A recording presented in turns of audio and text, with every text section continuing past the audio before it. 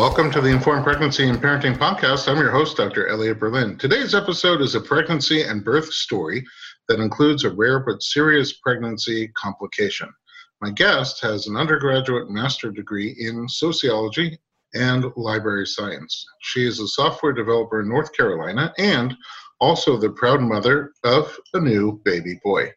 Her journey to motherhood had some bumps in the road, but despite the hurdles, she's crossed the finish line and has graciously offered to share her story. Kelly Potter, welcome to the podcast. Thank you so much, Dr. Berlin. I really appreciate you being here and having me. It's my pleasure. And also, we pretty much end every podcast by saying if you have any topics that you'd like us to explore or talk about, just reach out. You can always reach out by Instagram or email. And I bet some people think, they probably don't really pay attention to it. But we do. We listen to every single one, and that's how we were able to connect with you.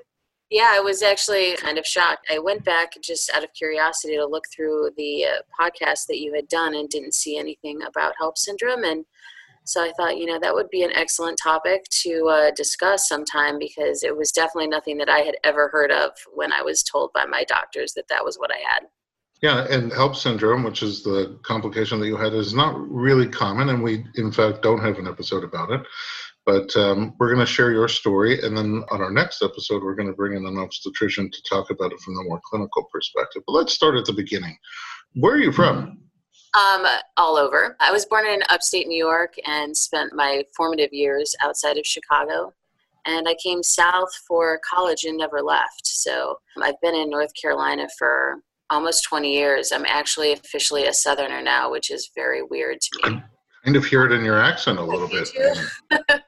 No, I don't think I'm ever going to get the accent. And if this baby ends up with an accent, I'm not sure I can love him. There's just a little twinge. I actually hear it. I lived in the South for a little while. I just hear it. It's a fun place to be, and I'm really lucky to be where I am actually. And I've been in Durham for a long time now, so it's home now. Making software. Yeah, that's a weird one considering my background in sociology to software. Library science. Yeah, that was not a normal path, but the company that I work for is, they highly value finding talent in strange places, and that ended up working out really well for me. And I've been there for almost 15 years now. I feel like with library science, you have to be extremely organized. Yes, and that indeed is a trait that I have.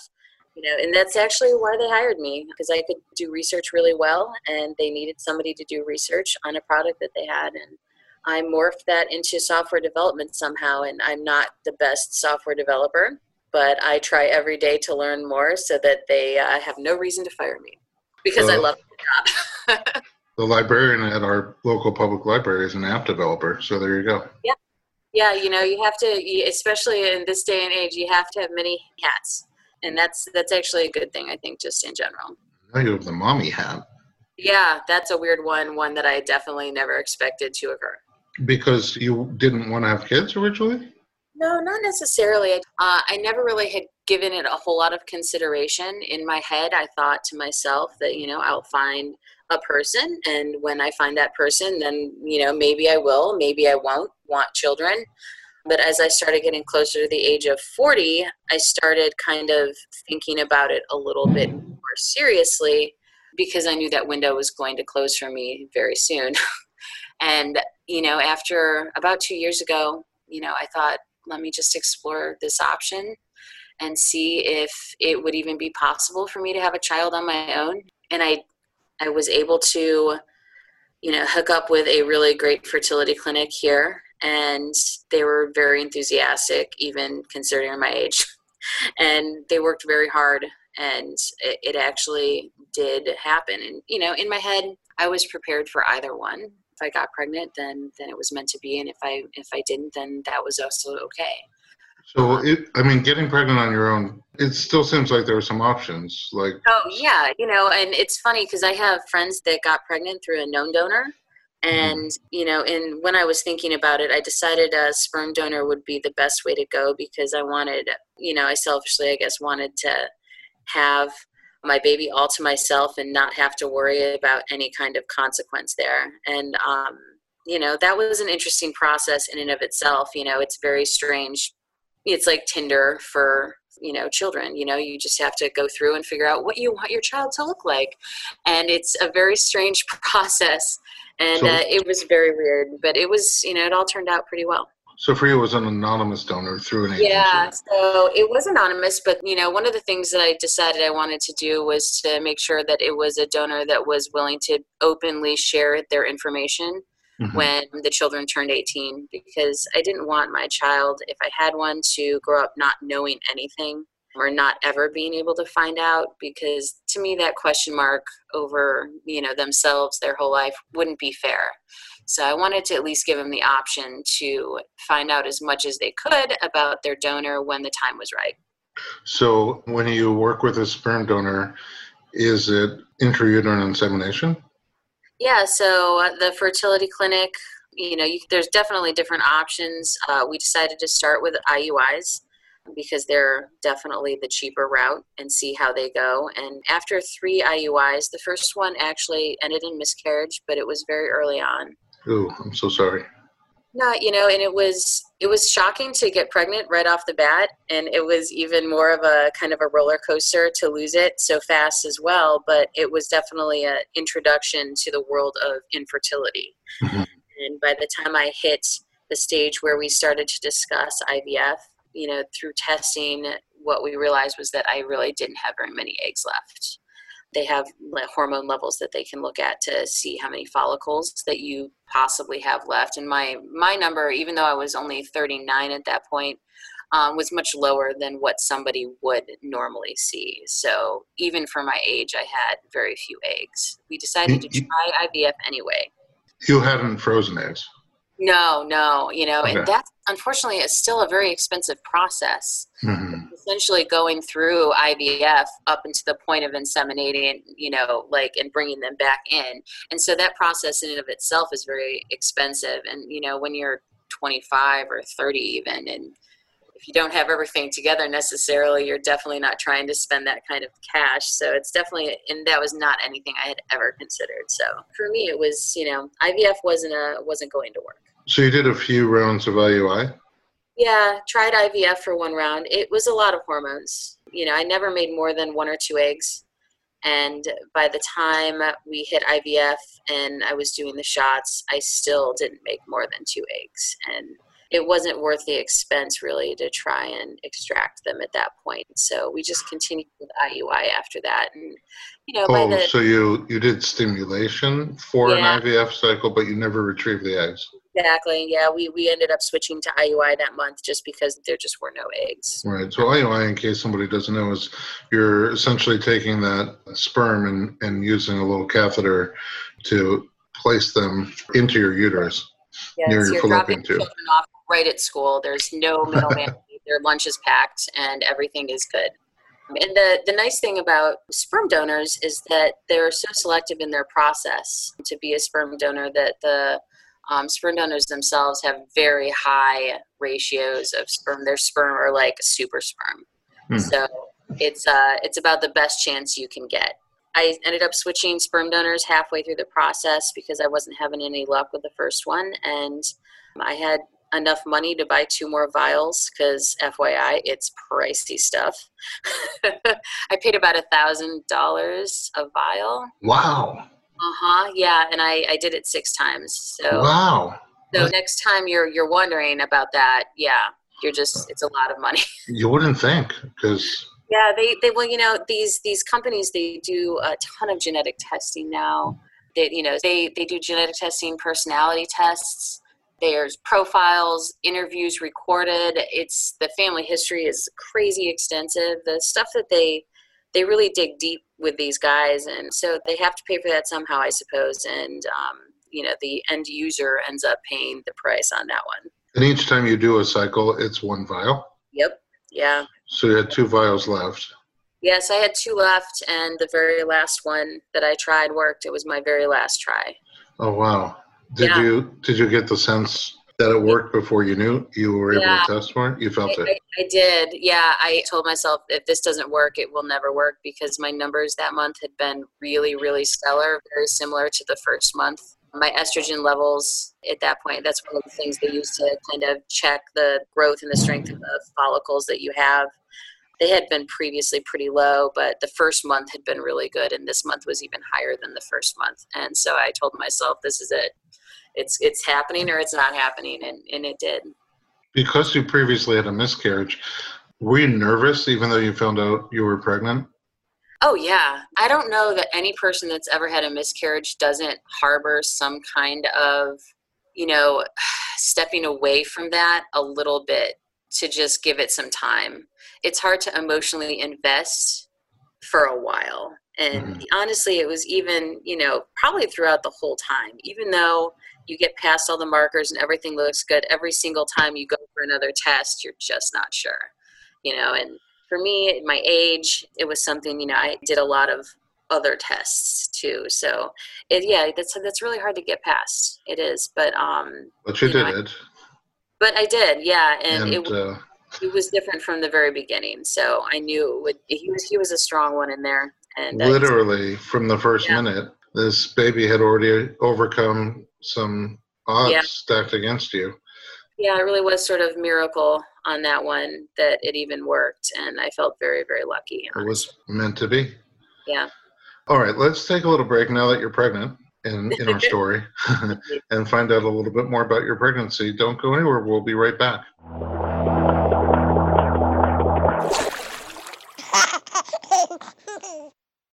Hey everyone, it's Dr. Berlin, and I want to talk to you about something that is close to my heart. Literally. Omega-3. It's a crucial nutrient that's sadly overlooked. With 95% of women deficient, Needed, the supplement brand I trust, created their brand new Omega-3 soft gels. Designed by perinatal experts, they support you and your baby's well-being from fertility to pregnancy and beyond. Unlike other brands, Needed's Omega-3 is sustainable, pesticide-free, and third-party tested for purity. Plus, my favorite, it has a milder taste and smell, perfect for sensitive mamas. Don't wait. Visit thisisneeded.com and use code BERLIN to get 20% off your initial order. Experience the needed difference, consciously crafted for your health and the planet.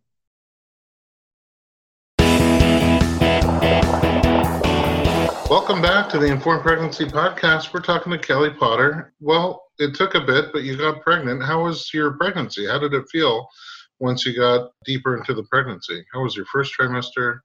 I felt that I had spent enough money to have warranted an easy pregnancy. If only you could buy that.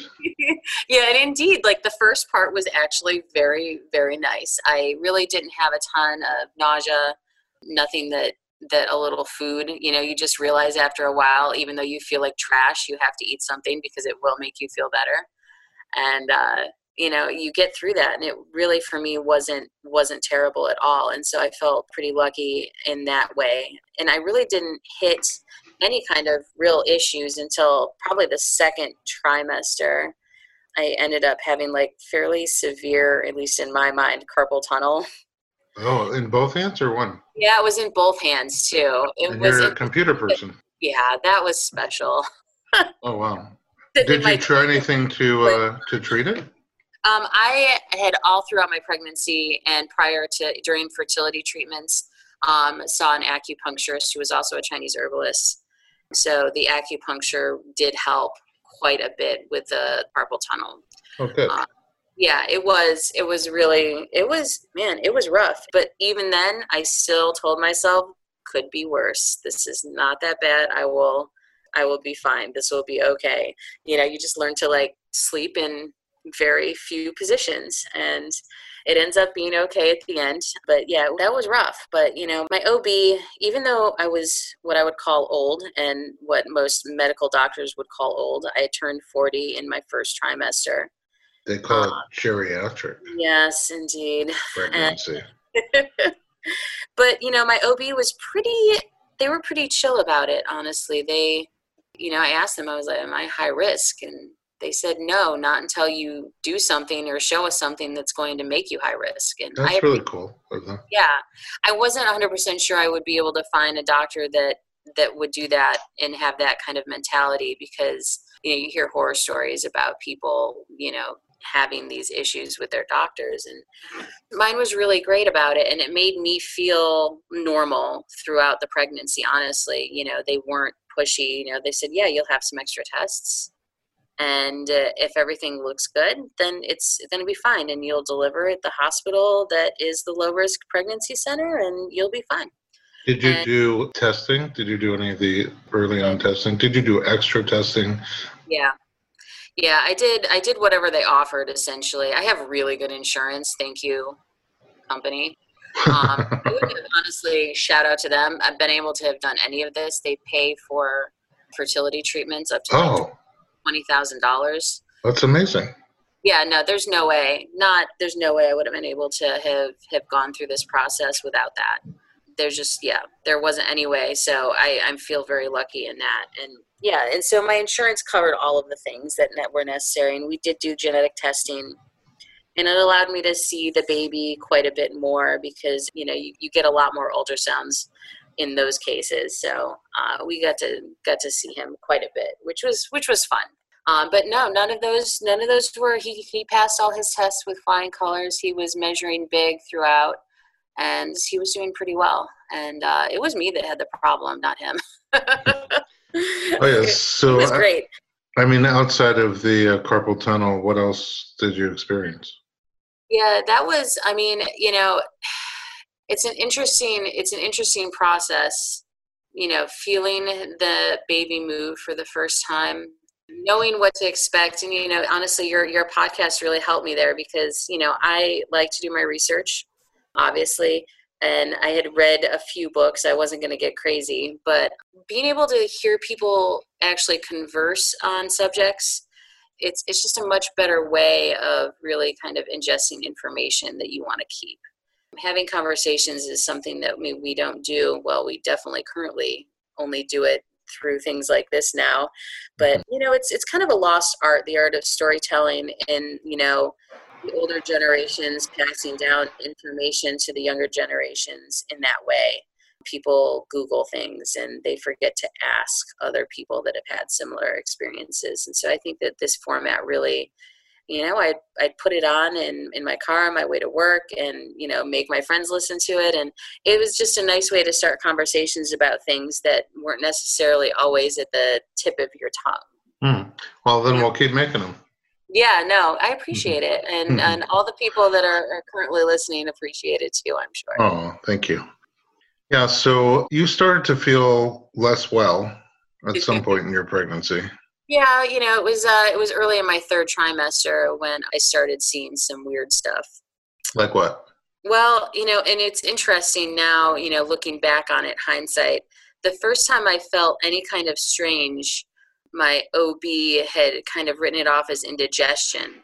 I had just had the glucose test, and also they had given, because of my age, any number of other risk factors, they had given me a 24-hour test for my urine to check for protein.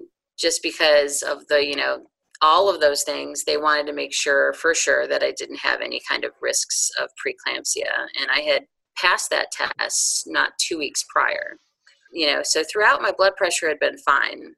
So when things started to go badly, they went badly real fast. But they weren't so acute that it wasn't easy to pass off as something else, is the thing.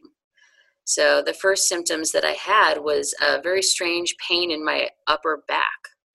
I know, and it kind of traveled around to my front. It was just like that whole circular, right under my rib cage. And it happened twice in a row, like in the evenings. Oh, just like a fleeting pain? Yeah, it almost came in a wave. And it lasted for maybe 45 minutes or an hour. And I'm like, this is not normal. This is weird. And, after the second day, I was like, I've got to ask the doctor about this. And I had an appointment that week, and she said, your stomach's in weird spots. It's probably indigestion. And I was like, well, that's some indigestion like I have never had before. But it never happened again. So I kind of wrote it off. What it probably was in hindsight now was actually my gallbladder. But your gallbladder and your liver are very close to each other. Yeah. And so I'm not sure if ultimately it did maybe turn itself on due to the other factors that occurred later. or not, but it definitely was kind of that first indicator. I'm actually having my gallbladder removed on Monday. So, Oh, really? yeah, 2 surgeries in 1 year. It's very Wow. exciting. Yeah, that came back hardcore a couple of months after I gave birth. And so that thing's got to come out. It's very, very painful. I'm Very sorry. painful. Yeah, it's crazy. It's crazy weird. I just assumed it would not come back because once I gave birth, I assumed all pain that I had previously would be gone. Does it also, I mean, is it just pain or do you get nausea and vomiting? And I did. Yeah, I finally did experience the whole gamut of that kind of pain after, like, it was probably a month ago. I ended up at the ER because this is just not normal. because of the pain? Yeah, it was bad. And, I didn't get to go through birth, so I'm not sure how that equates. Right. But it was pretty intense, the pain. And I thought maybe I'm having a heart attack, because with women, it's different. And the way the pain was, it was definitely close enough to the upper coordinate of my body that I just wanted to make sure, because it came along with, heart palpitations, and I felt really, really, really terrible. And my blood pressure was high. How high, do you remember? I got to bring home a blood pressure cup with me. It Oh, was probably like 150 over 90 oh something. wow. That was high. It was bad. Yeah. And I didn't want, if this was still repercussions from the previous thing, I didn't want it to be something that I let go for too long. So I did wind up in the ER. And the person that checked me in was like, this is definitely your gallbladder. I'm like, why didn't somebody tell me this before? Why do you know so much? He's like, you're over 40-year-old woman and you just had a baby. That's Right. I mean, when you're studying in school in healthcare sciences, they kind of put mnemonics for things, yeah. and it's not the nicest mnemonic that they have for gallbladder syndrome, at least in our school. But it was all the F's, so 40, fertile, fat, female. Yeah. Those were the four Yeah. F's. Yeah, and So, I basically I was all of those, and so I don't know why that never came up previously, but I think that got overshadowed by all the other things. by And the way, so, just so you know, the first patient who I ever saw with gallbladder disease was a skinny 19-year-old guy. that's weird. So he obviously didn't read the textbook, Yeah, and he baffled me for a while. yeah, Gallbladder was the last thing on my mind. that's definitely not normal for sure. That's So strange. you don't always know. So right when you got there, they knew your gallbladder was. Oh yeah, he was like, this is definitely that, and a scan of that later on showed that there were a couple of issues in there, and An I. ultrasound. Yeah, they ultrasounded me. They did see some sludge, is what they like to call it. Hmm. And Delicious. I hope my acupuncturist doesn't listen to this because she definitely wants me to get rid of it with her herbs. But Yeah. and and I would if I didn't have to take care of this child while I was also going through those attacks. But it's pretty painful and it's very difficult, and it scares me to think that I might have one when I actually need to be momming. And it's not that easy because they're very terrible. So this thing's got to come out. And so Yeah. I will. It's extra hard as a single parent because it's one-on-one.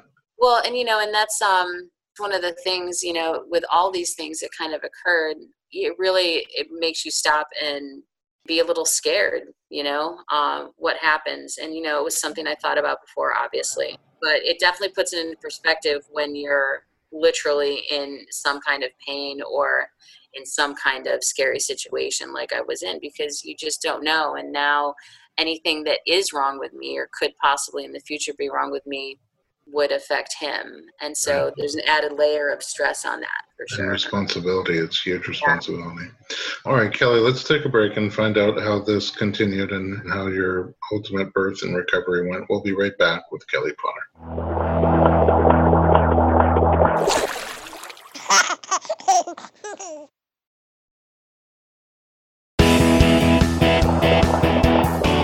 Welcome back to the Informed Pregnancy Podcast. We are talking to Kelly Potter. So, after a long journey to pregnancy and a pretty good first trimester, a little carpal tunnel pain, but then you start feeling these unusual symptoms, fleeting episodes of pain in your back wrapping around to the front.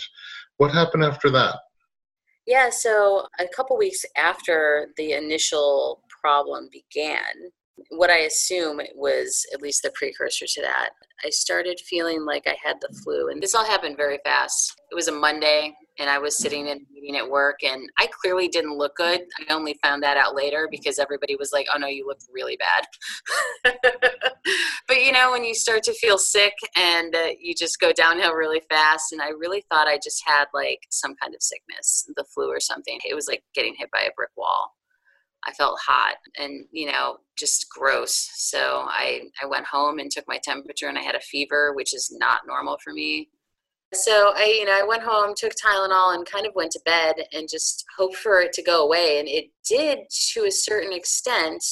I was able to control the fever. The fever wasn't super high. And so I called my OB and told her what my symptoms were. I felt like I was coming down with something. And I did have a fever, but they weren't super concerned by the fever because it wasn't 100.4. Mm-hmm. And I had an appointment anyway on Thursday. So they were like, listen, if it gets worse, call us. If it stays the same, we'll just see you on Thursday and we'll talk about it. So, I actually started to sort of feel a little bit better, but the pain was weird. What it ended up being was that I would get a fever around the same time as I would have back pain. And they coincided, which is very strange. And so I would take something, the fever would go away, the back pain would kind of subside. But all of this happened very fast. And the symptoms none of it was that concerning. I just felt sick and very tired. And it sort of went away. By Wednesday, I felt okay again. And I decided I would try to go to work Thursday after I went to my OB appointment. So once I got to the OB's office, I really was expecting it to be kind of a cut and dry visit and then leave situation. It ended up not being like that, of course. I went in and they took my blood pressure, which of course is the very first thing they do. And it was high. It was probably 150 over something, maybe 85. She was like, and nurses are great. They're like, let's just take a second and try that again. Yeah. Yeah, see how that goes. And she didn't wait, though. Like, a lot of times I'll be like, I'm just going to go do some paperwork and come back in 10 minutes while you breathe. But she took it again, and it ended up being much lower. It was like 132. Okay. So I was like, okay, beat that. That was a fluke. It was weird, but whatever. But because I'd had some strange symptoms earlier in the week, the doctor asked, she wanted me to pee in a cup just to check. And she came back and said, there is some protein in this. And so what we want you to do is go to the hospital and get the labs done that will come back fast, because they won't come back fast here. We just want to make sure. So they sent me to the hospital just to make sure. So, I valeted at the hospital. I drove myself, valeted at the hospital, and they, did a blood test. And it was really just a check to make sure I didn't have any kind of like preeclampsia. How quick did you get the results? It was fast. My brother showed up. He works at the hospital. Oh, convenient. It's all very convenient. I have many nurse friends at the hospital, and so it was all very just kind of, I just was annoyed that I had to be there. I had such a normal pregnancy up to that point that I really hated to have a mark on my grade, if you will. That's just the person that I am. I hate that. So I was more annoyed that I had to be there in the first place. I'm sitting there, and you can tell I've never been in a hospital before for anything ever. She handed me a robe and she was like, put this gown on, and I put it on backwards. I'm so used to being at the OB's office where, everything's out front. I don't know what to do. What did you find when you got your blood work back? Well, it's all kind of a blur at that point. They got my blood work back, and the attending physician came in with like 3 other people. Oh boy. And she sat on the bed, and she was like, listen, do you know why you're here? And I was like, I think you're just checking for preeclampsia, because, I knew people that had it, and they just, maybe kept him overnight, gave him some drugs, kept it under control, sent him home, said, watch it, make sure it's, you're not getting yourself stressed out. So even in my head, worst case scenario, I was going to be okay. It was going to be fine. So when she said, listen, we think that you have HELLP syndrome and we need to take the baby out, I started basically just bartering with her, because I'm like, listen, I'm almost 30 weeks. Can we just wait a couple of days? Wow, you were just 30 weeks? I was 29 weeks in 5 days. Wow. At That's that so point. scary at that point. Had you ever heard of HELLP syndrome before? No, never. And I read a whole book. On pregnancy? I read a whole book on pregnancy and birth, and I'm like, why is it no? It's such a random and weird thing, and they know very little about it just in general, that it's something that doesn't get talked about a whole lot, I think. And It's HELLP, so there's two L's. And it's a combination of things. A syndrome is a combination yeah, of things. So hemolysis is where your red blood cells start to break down. That's the H. EL is elevated liver enzymes. And then yeah. LP is low platelet count, which is not a fun combination. Did they No, rate your case on severity? they did. I had a platelet count of 60, Oh, which wow. is right at the cutoff for the most severe case. Wow. Yeah, Well, and I imagine they didn't barter very much with you. yeah, no, there wasn't any bartering. When they told me what it was, I basically said, listen, I don't want to know. Don't tell me. You're just going to freak me out. I'm not going to Google it. Let's just go on. Yeah. And I So, did. I really kind of went into self-preservation mode at that point, because I knew what was about to happen was going to be scary. And they're like, we're going to deliver this baby now. were you And allowed to be awake for the cesarean? they offered that as a possibility, but they said that because of the low platelet count, they felt that it would be better if I was not awake. General anesthesia. Yeah, and I told them that was fine. I don't want to know or see any of this. Mhm. Wake me up when it's over. That's fine. I mean, and I guess that's a certain kind of way to deal with something. But honestly, and that was essentially how it happened. I walked into that place at 10 a.m. and he was born at 12:30. Wow, you could still get your car from the valet. Yeah, basically. Actually, Oh my my brother goodness. lost it later that week accidentally, so I had to Hmm. file a police report. But Oh that's boy. past. That's an incredible, just I'm putting that together in my mind. Yeah, Just from hey, not feeling great to going in yeah, at before even 30 weeks, yeah, how scary that is to have a baby that early. And then also just to find out that you're really very sick. Um, yeah. He was fine. They ultrasounded him. He was chilling in there, no problems. but you were very sick. How Apparently. did he do with a premature birth? So I once again, I'm very lucky. I was at a stellar hospital, and I couldn't have been in a better place for the situation. Honestly, their NICU folks are amazing.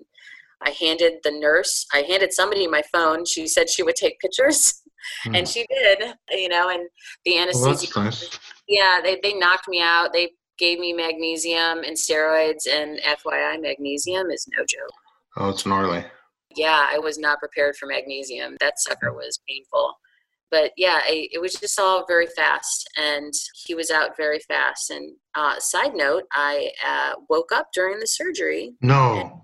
pulled out my breathing tube Oh my for, goodness. for extra fun. Wow. Yeah, that was good. I couldn't understand why my throat hurt so bad. I realized that I had a tube down my throat, but turns out they had to trach me twice. That's insane. Yeah, that was super. So they intubate you. They intubated They you twice. did, yeah. They intubated me in the middle of the surgery again after I woke up. But from what I understand is when they do C-sections, they don't want to overkill it because the baby. And so it's possible that I just did not have enough. Wow. That's Literally, because I didn't know your birth story until right yeah, now. I yeah, mean, it's literally one another. surprise after another. How Yeah, did you both recover? it was A plus. I will say it was. I don't want to say it like I was proud of myself, but I was never sure how. You never know how you're going to recover from something like that. And all my blood tests were pretty terrible at that point, but my platelets went up very fast after the surgery. My liver took a little longer. They were a little concerned about that, but it did eventually go back up in the right direction. It just took a little bit longer. I blame the drinking in college for that. I'm not sure why, but um, yeah, it was. It took a little bit longer for that to recover, but I was fine. The C-section went well in general after the other problem, but I was up and out in 5 days, and I count myself as lucky. I've heard pretty terrible stories about HELLP syndrome, and a lot of people need transfusions and they end up in the ICU for a really long time. How long was your little guy in the NICU? He was great. He was a fat preemie. He was 2 pounds, 15 ounces when he was born. So he was a pretty big preemie by their standards. Yeah, for 30 weeks. Yeah. So, really the only thing he had to do was learn to breathe on his own. So he had a cannula for probably 3 or 4 weeks. In the hospital? Yeah. So he was in the NICU for 2 months. 2 months. Wow, they tell you to expect that he will be there until he's supposed to be born. Mm-hmm. He was able to come home a couple weeks early, which was good. After his lungs started developing and he started putting on weight, he grew like a champ. That must be a surreal moment when your due date comes and your baby's over 2 months old. Yeah, it was a very strange thing. He'll be under a corrected date for like a couple of years. And so he's a big preemie, but he's tiny for his real age kind of thing. He's about 13 pounds now. He's cut up real fast. He's a good eater, and he has had no repercussions from this really whatsoever. His eyesight and hearing, they're two of the things that they're most worried about when they come that early, have been fine. And thankfully. Yeah, he passed all his tests.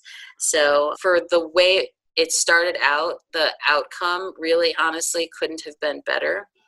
And I'm very thankful for that and, just the dedication of the hospital workers, because not a couple weeks later, they basically shut the hospital down, Oh, because you had your baby right before the pandemic. Yeah.